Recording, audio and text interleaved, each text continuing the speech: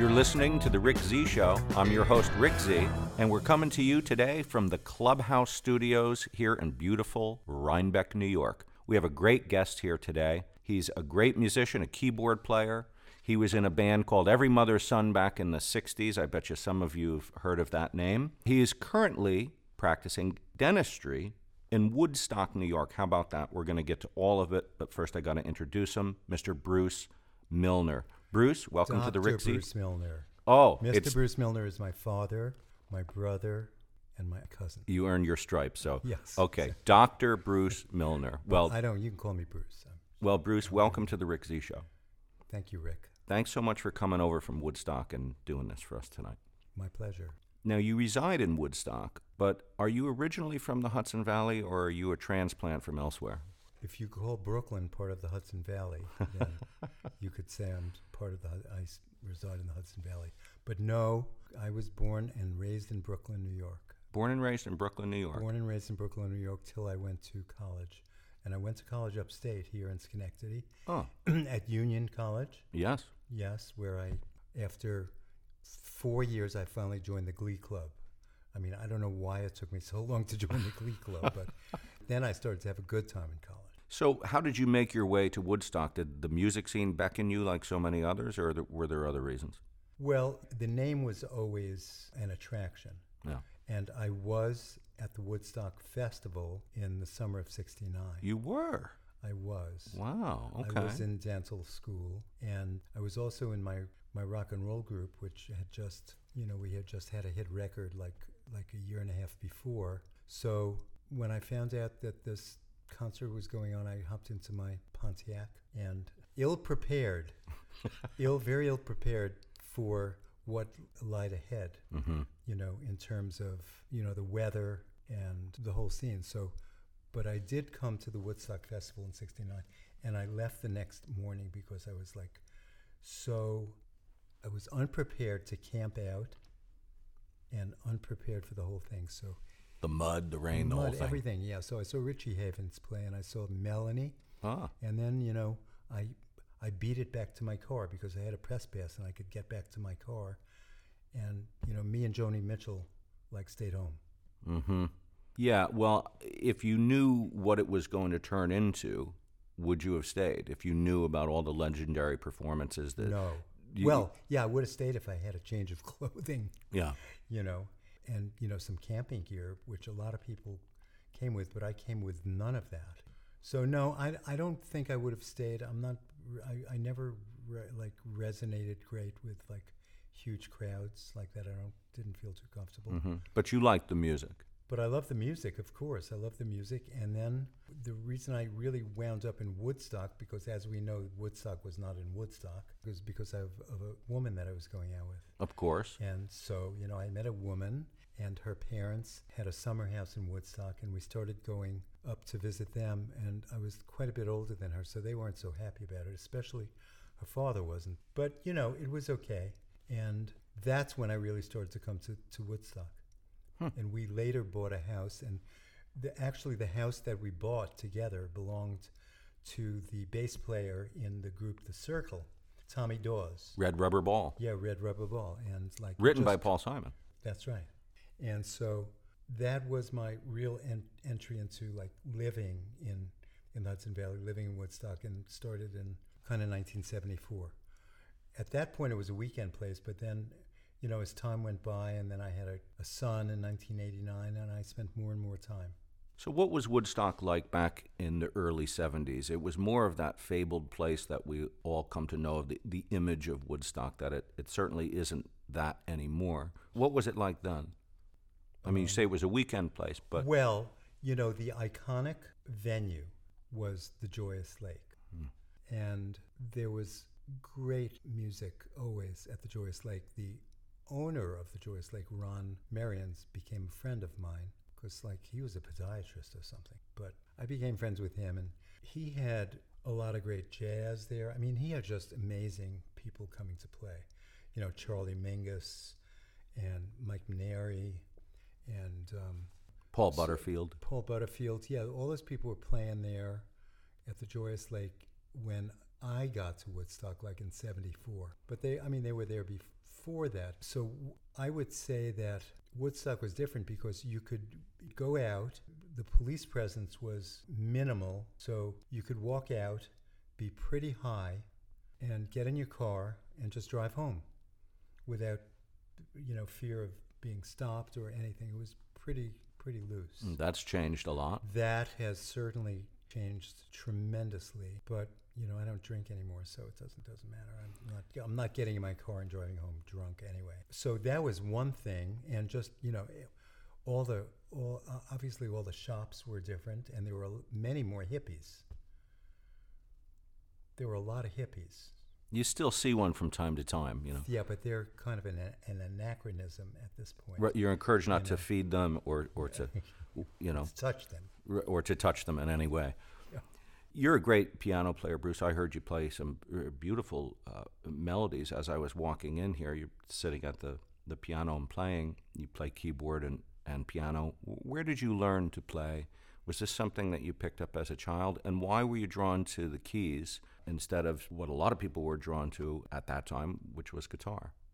I started playing by ear when I was quite young, probably 7 or 8. That's not really young. Some kids start at age 3, these, what do you call it? Prodigies? Prodigies, yeah. 7's pretty young still, though. 7's pretty young. Pretty good. But, I had a good ear from the beginning. Mm-hmm. But here's the reason why I played the piano. There was a kid's record. It was called Rusty in Orchestraville. And Rusty is a little boy who's tormented by his parents ask him to practice piano.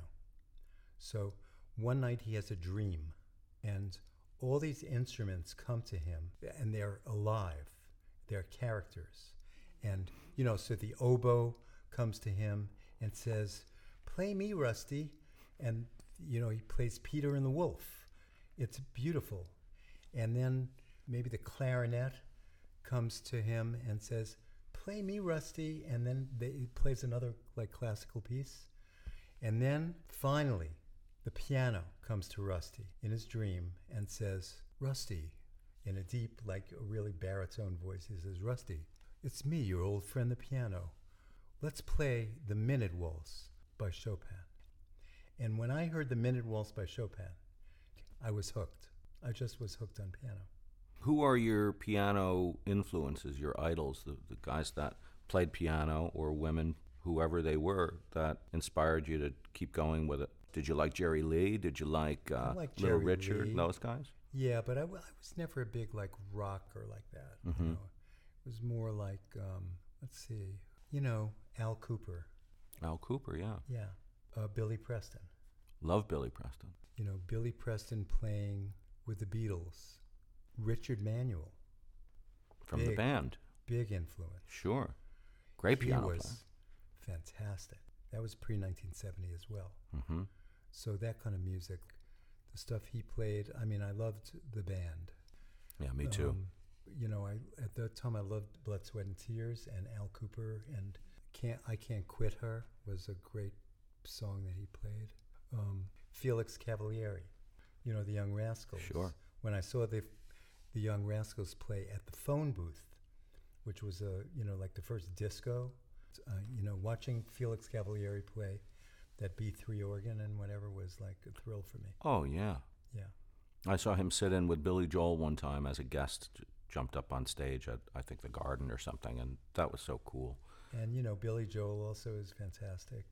Absolutely. Player, and Elton John. And Elton John, too. And Elton John was really, I remember exactly where I was when I heard your song for the first time. I was on the Long Island Expressway driving out to play golf at my father's country club. And your song came on, and I said, wow, that just killed me. It's a beautiful song. Yeah. Beautiful piano in it, too. I can play that song. I bet you can. Speaking of you playing the keyboards and piano, you were in quite a successful group in the late 60s by the name of Every Mother's Son. You had a big hit, I should say your biggest hit with that group, reached all the way to, I believe it was number 6 on the Billboard charts, which is pretty high. Yeah. And that is Come On Down to My Boat. Yes. That had to be very exciting. What was that like when it was being played on the radio all the time? Friends and family must have treated you like a rock star right away. I was in dental school, and I remember being in my maybe second year or first year of dental school, and I said to my father, I think I want to start this group with these couple of guys that I worked with at this beach club, and I think I want to buy an organ, like a Farfisa organ. And my father said, what are you going to buy an organ for? Like, you're in school and everything. I said, I just wanted, I think it was $400. So I bought the organ, and then like a year and a half later, when I was on Hollywood Palace with Bing Crosby, I was sat there and watched it with my parents and said, so what do you think now, Dad? Like the answer was, we got together, myself and the two brothers who I started the band with. The Larden brothers. The Larden brothers. Larry and Dennis. Yeah. And I was friends with them. I would sing with them. They would sing like folk songs at a beach club that we all worked at. And I would sing a third harmony. They had their act pretty much together.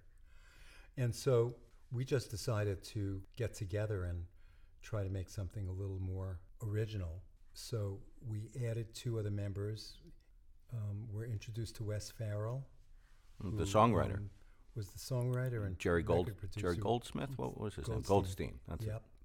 They wrote for Donnie and Marie, amongst other people. Yep, and the Cowsills, and Jay and the Americans, and Hang On Sloopy, and he'd had by then some good success with his songwriting and producing, and so for whatever reason, he really liked us, and we had an audition with him, and we had a really good vocal sound, and he looked for a deal for us, got us a deal with MGM Records. MGM Records sent us out on like 3 or 4 day weekend, like little barnstorming kind of tours around the country in different regions, where we would go out, like we would play LA, San Francisco, and Seattle. That was the West Coast tour. Yeah. We'd play New Orleans, Florida, and somewhere else, Little hubs. Yeah. And we'd go out for a weekend. I would get a pass out of dental school for the weekend. I mean, my professors were like, why do you want to be a dentist? This is much more exciting. And, we would go out, and MGM would throw a big party for the local DJs, and we'd do a live set, and then we go to the next city. It was great fun. And then we had recorded the record, the hit single, and that record broke in Seattle on WKJR, which is a popular radio station. Pat O'Day we knew exactly when it was going to play. In the afternoon, we were doing a teen fair with I think the Critters was one of the groups, and the Fifth Dimension we were on the bus with, which was like amazing experience to be like with these people. Yeah. Because, I was like in dental school. It on certain charts, it was higher than number 6. I actually have one chart that it was number 2 in the country in August of 67.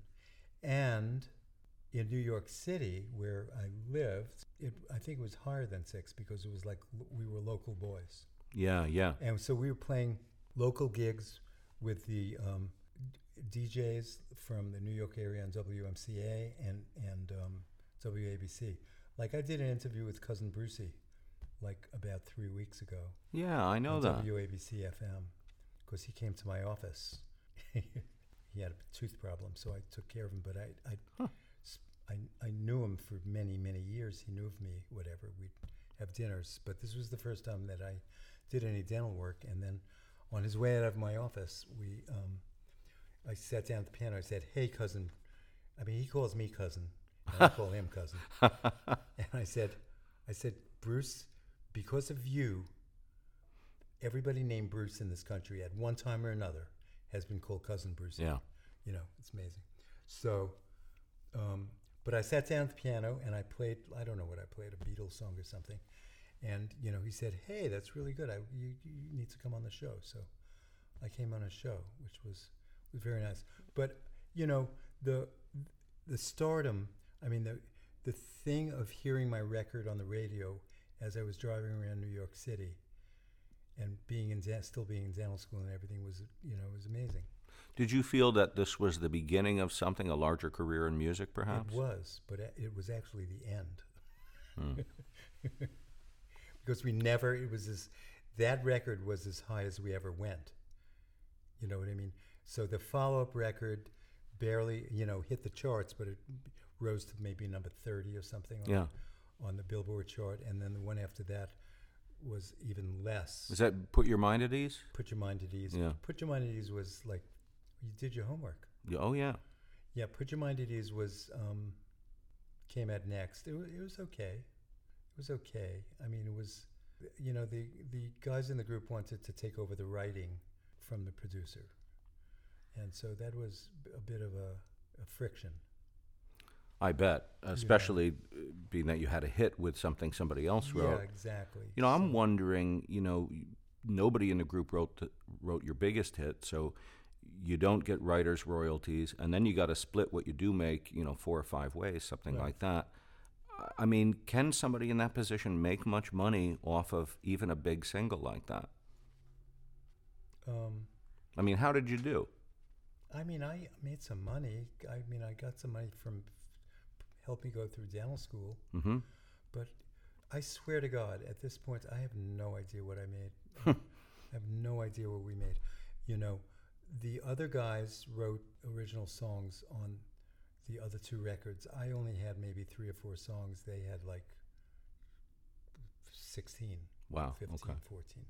Because I was in dental school and I was not concentrating on writing music. I was concentrating on getting through school and doing this and being, in this band at the same time.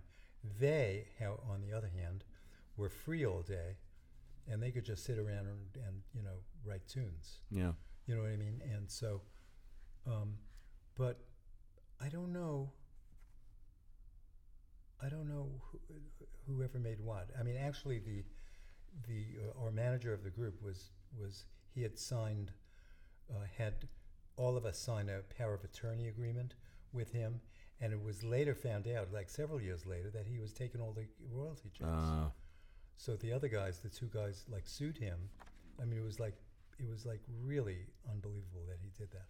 In MGM, when I think of MGM as a label, I think, of course, first of movies, and I know they put out a lot of soundtracks to their movies, and later Broadway soundtracks and things like that. Yeah. I don't think of them as a big major label for pop music. What was MGM like in those days? Were there a lot of pop bands on their roster? You got me. Okay. Because I'm thinking maybe they just didn't push the single as hard as they could have, not having the exact same resources as, some of these other bigger record companies. But I don't know. Well, Every Mother's Son, I'm curious about the name because I think of 3 things. There's a short story with that name. Richard somebody wrote it. I can't think of the name of the author. I also think of we're ordinary guys. We're just regular guys. And I also think of something going on in 1967. The Vietnam War was still raging at the time. And I don't know, I think every mother's son going off to war, every mother's son being drafted, or some kind of slight political reference. But do you have any I inkling? think it had all those references, and inferences, but I think the actual name of Every Mother's Son was taken out of 2 literary sources. That Dennis Lorden, the guitar player in the band, had come across in his reading. One was in Moby Dick, where there's a reference to Every Mother's Son of You. And then in The Merchant of Venice, Shakespeare, Merchant of Venice, there's another reference to Every Mother's Son. And it came up a couple of times in his reading, and that it stood out, for him. It's a cool name. I like the name, Every Mother's Son. One of the great experiences I had was there was a concert 1 week before Monterey Pop. It was on June 10th and June 11th, 1967. Monterey Pop was regarded as the first really, really large outdoor rock concert. But in fact, the concert, the Magic Mountain Fantasy Fair concert at Mount Tamalpais in Marin County, had 40,000 people came to an amphitheater that could only really hold 4,000 people. Tons of people came, and the lineup of acts that performed was astounding. It was, just to name a few, okay? The Byrds and U Masekela, Moby Grape, The Doors, Jefferson Airplane, Country Joe and the Fish, Dionne Warwick, The Fifth Dimension, Captain Beefheart, The Merry-Go-Round, Tim Buckley. A lot of great artists. Yes, it was like amazing. It was an amazing lineup, like for 2 days in a row. It was like an amazing concert.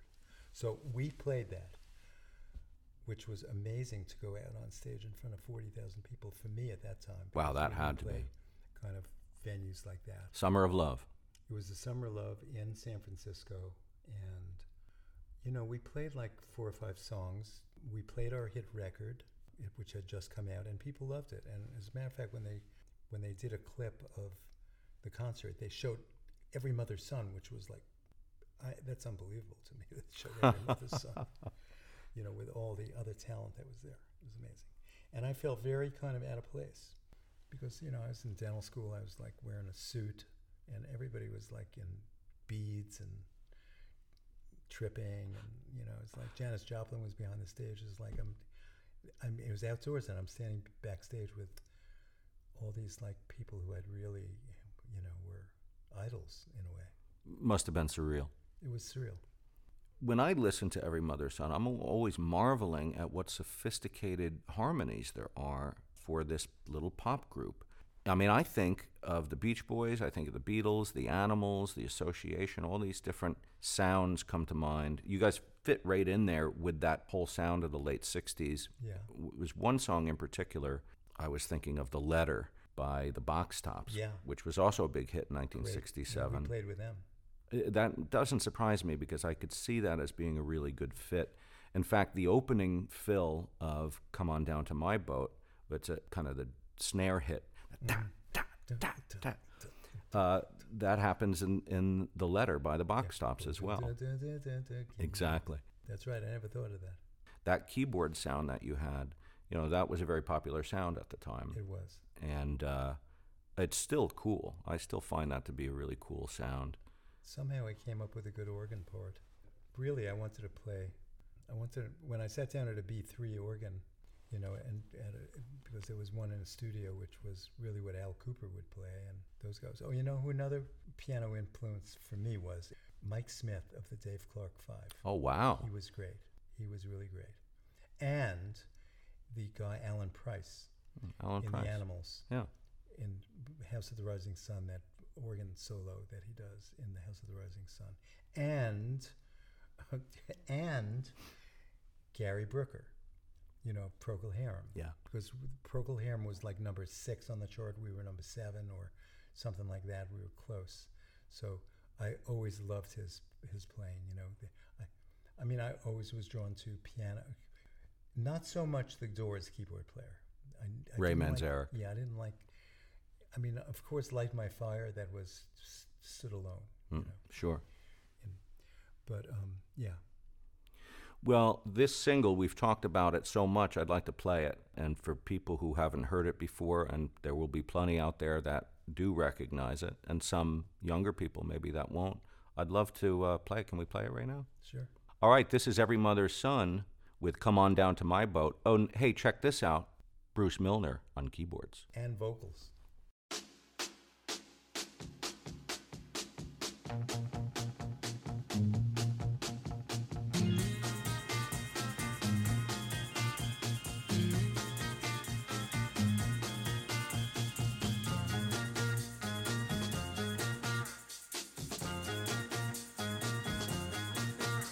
She sits on the dock, fishing in the water, I don't know her name, she's a fisherman's daughter, Come on down to my boat, baby. Come on down where we can play. Come on down to my boat, baby. Come on down, we'll sail away.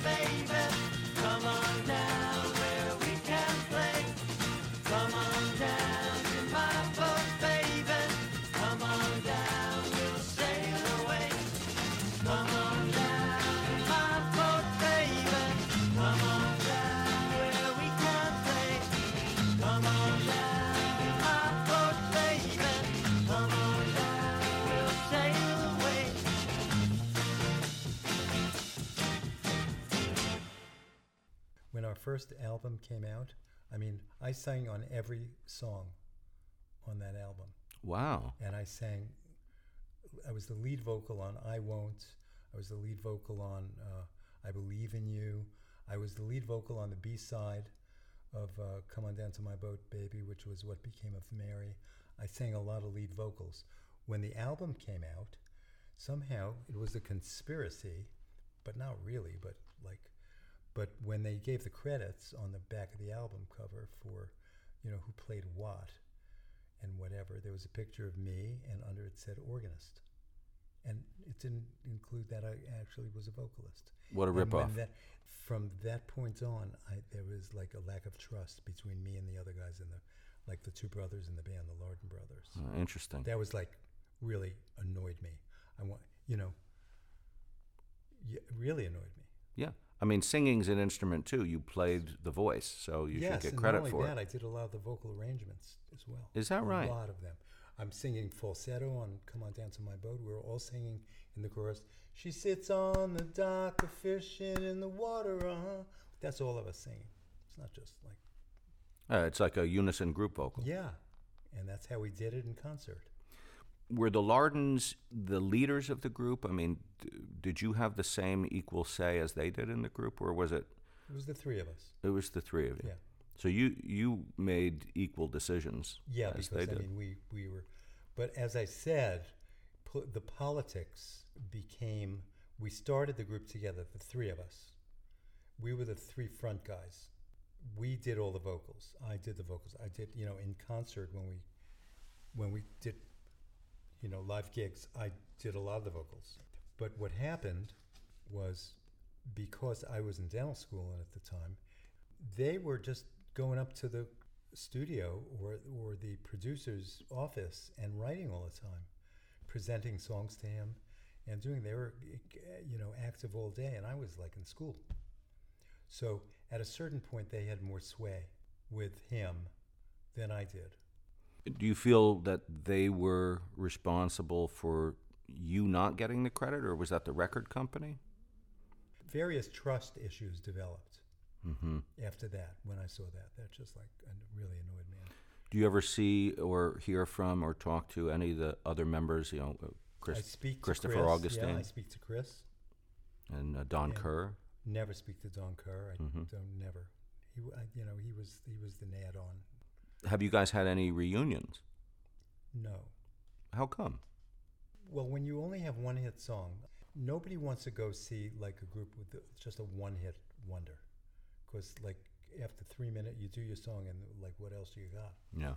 You know what I mean? So I was in conversation with Denny and Chris about maybe getting together, because I've always dreamed of doing that, because I'm actually a better player now than I was then.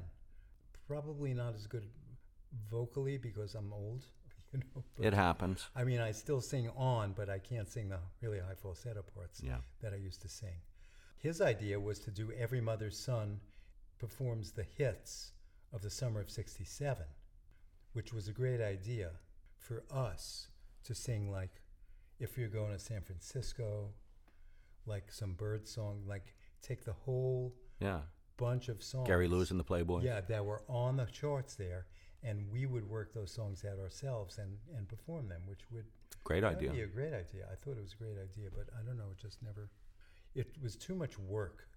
So when was it abundantly clear to you that this hit, this Come On Down to My Boat, was going to be the pinnacle of Every Mother's Son's career? It wasn't going to go beyond that. It became clear to me not after the second record was put out, but after the third one was put out.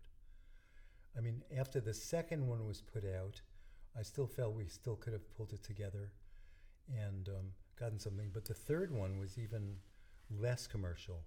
And again, it was Pony with a Golden Mane. It's no, I don't think so. And that's how I felt about it. No, I don't think so. And you were in the group. And I was in the group. So, I mean, now you're a dentist. And you have been for quite some time now. Yeah. You must work on the teeth of a lot of musicians, because you live in Music Central for the Hudson Valley. Oh my God, yeah. I mean, does it ever bug you that, I don't know if you play that woulda, coulda, shoulda game at all? I mean, a dentist is a great living and it's a great career to have, but, do you ever think, boy, Yeah, I do. Yeah, listen, I know enough great musicians now who are like top musicians. They're older and they struggle financially.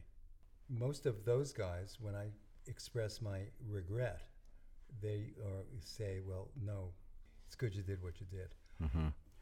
For me, it's not about having another hit or anything. It's about being a really, really great keyboard player.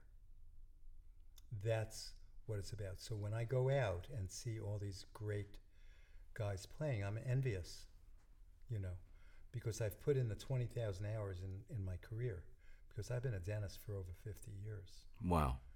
Literally. I started, 69 was when I graduated from dental school. Do you play out around here? Play out. Yeah, I'm playing out. Actually, I'm playing out on Wednesday. Really? Where? At the Colony. At the Colony? Yeah. Oh, I'd like to come 4 to see you 6. play. Now, what do? Do you just play solo? Do you have a little group? No, I play with a woman friend. We've been playing together for about 6-7 years. We do a lot of covers. I do maybe a couple, I just do one original song that I wrote about my granddaughter, which is a beautiful, beautiful song. I mean, if we were set up for it, I'd play it on the piano and sing it because it would be nice. That would be.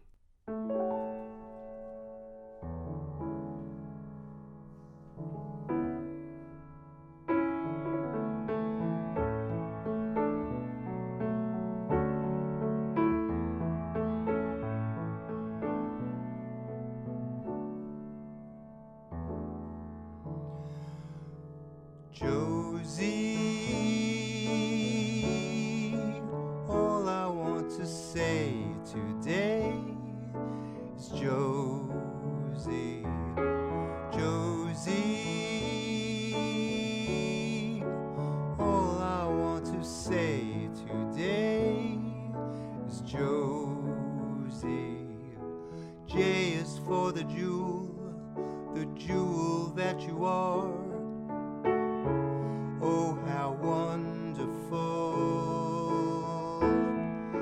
Z is the first letter of your daddy's name, and I am simply in ecstasy that starts with E.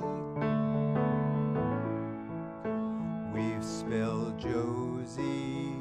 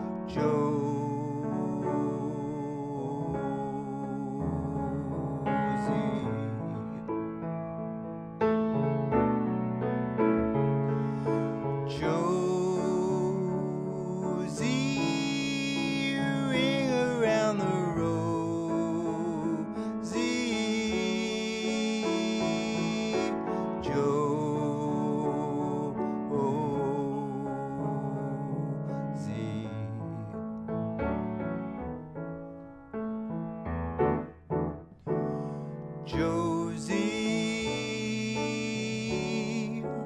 all I want to sing today is Josie.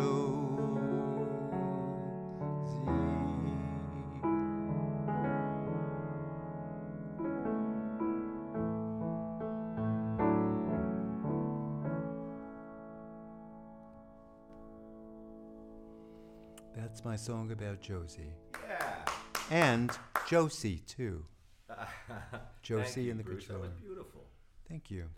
When we do the podcast and we have a lot of great guests on, there's, plenty of research to be done. I do my research. But in addition to that, there's always rumors floating around about people, and sometimes I like to ask them to corroborate it. Is it true? Is it not true? There's a couple of rumors about you. You can confirm or deny. Okay. One of them is that you're into Tuvan throat singing. Oh yeah. That's real. That's true. Well, I was in a cappella vocal group for 18 years, which ended actually about 3 years ago. But an a cappella vocal group, and we did the overtone kind of singing. Yeah. So and for our listeners, Tuvan throat singing, by the way, this style of throat singing is where you can produce more than one tone at the same time. You can essentially harmonize with yourself. Yeah, you're singing a root note, and then you're singing a note above it. Very difficult to do. I mean, it's a discipline that takes a lot of concentration and practice. Yeah, and I was in a group with originally 9 or 10 people who all did that. Wow. But I mean, the leader of the group, Baird Hersey, he was the best at it. But we all did it and learned how to do it, and we'd all sing together. And people would come to our concerts and wonder where all these sounds were, whether there was a synthesizer that we were playing or anything, but it was all vocal.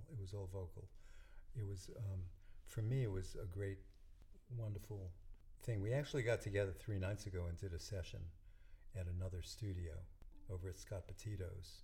NRS. Of a song that Baird wanted us to record because we had never recorded it. So 5 of us got together and we recorded it. It was very, very nice. I was the bass in that group, mostly. And then you can do that to those,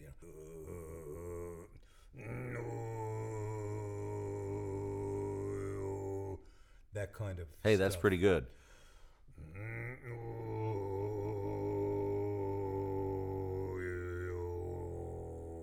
That kind of bass. And then there's other kinds of... I can't do that throat singing, but I'm fascinated with it. I saw this great documentary, Genghis Blues. Genghis Blues was like the best. Phenomenal. Well, here's another rumor, and we'll end on this one. And I'm fascinated by this. I don't know what to make of this. You tell me. This could be completely off the wall, untrue. But I heard, I don't even remember where I heard it from, so don't ask me. I heard that you once gave yourself a root canal. Oh, not once. 3 times. You gave yourself a root canal. I like how you say "gave yourself" as if it's like gave.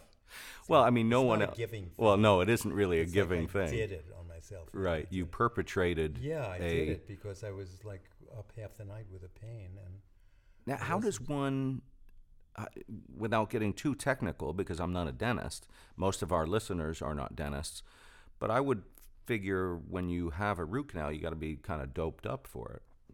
Otherwise, it's going to be painful.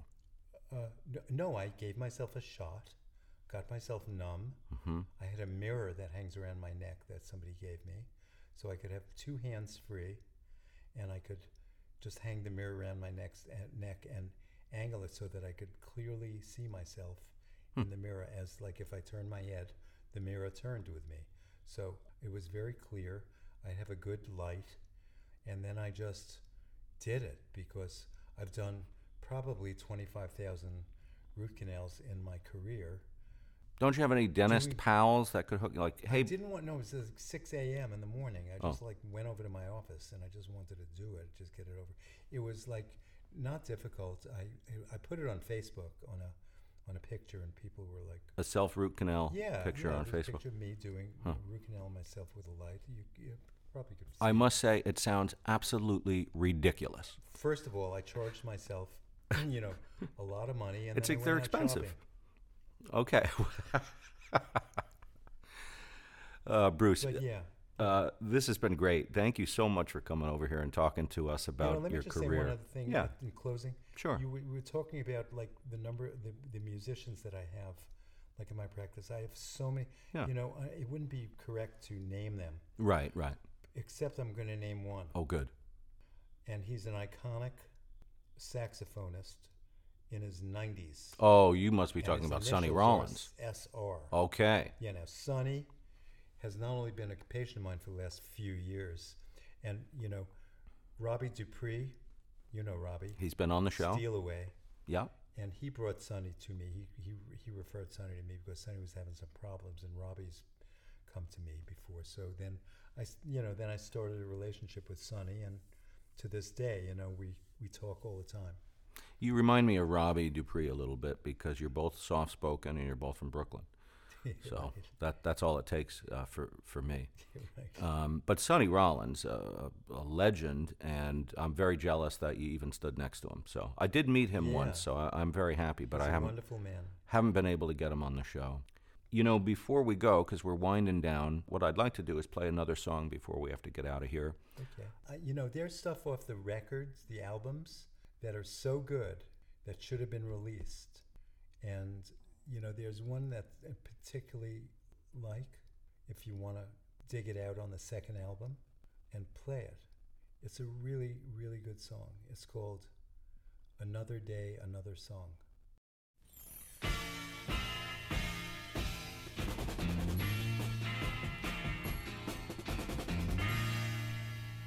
There between your heart and mind, there's such a slender thread. Times you can't distinguish what's been felt and what's been said. Two rights make a wrong. That's another day, another day.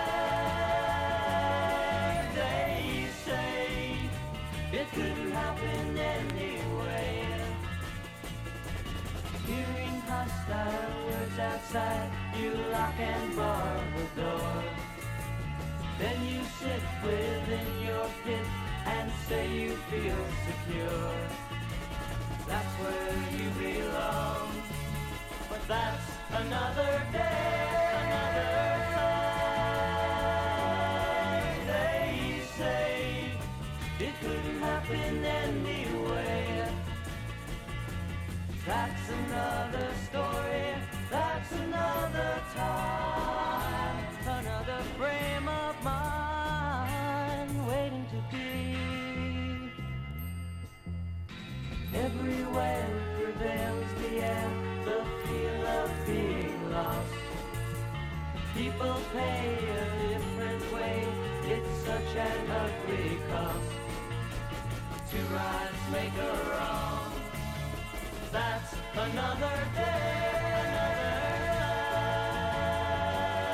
time. They say it couldn't happen anyway. They say it couldn't happen anyway.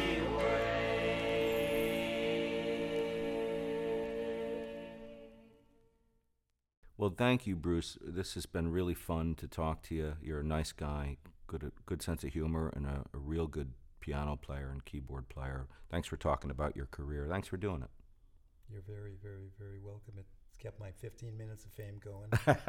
Let's keep that going. Most of my fame these days is like from being a dentist. Well, not in this And studio helping today. people. Well, good. Thank you, Rick. Anytime, Bruce. so I'm going to much. come It was out and see wonderful. you. Going to come out and see you play. Yeah, are you? Yeah, I am.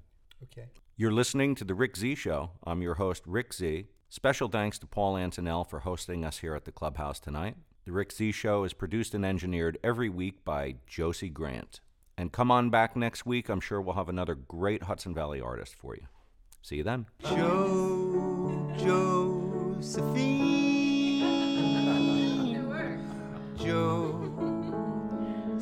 Josephine, the prettiest girl I've ever seen.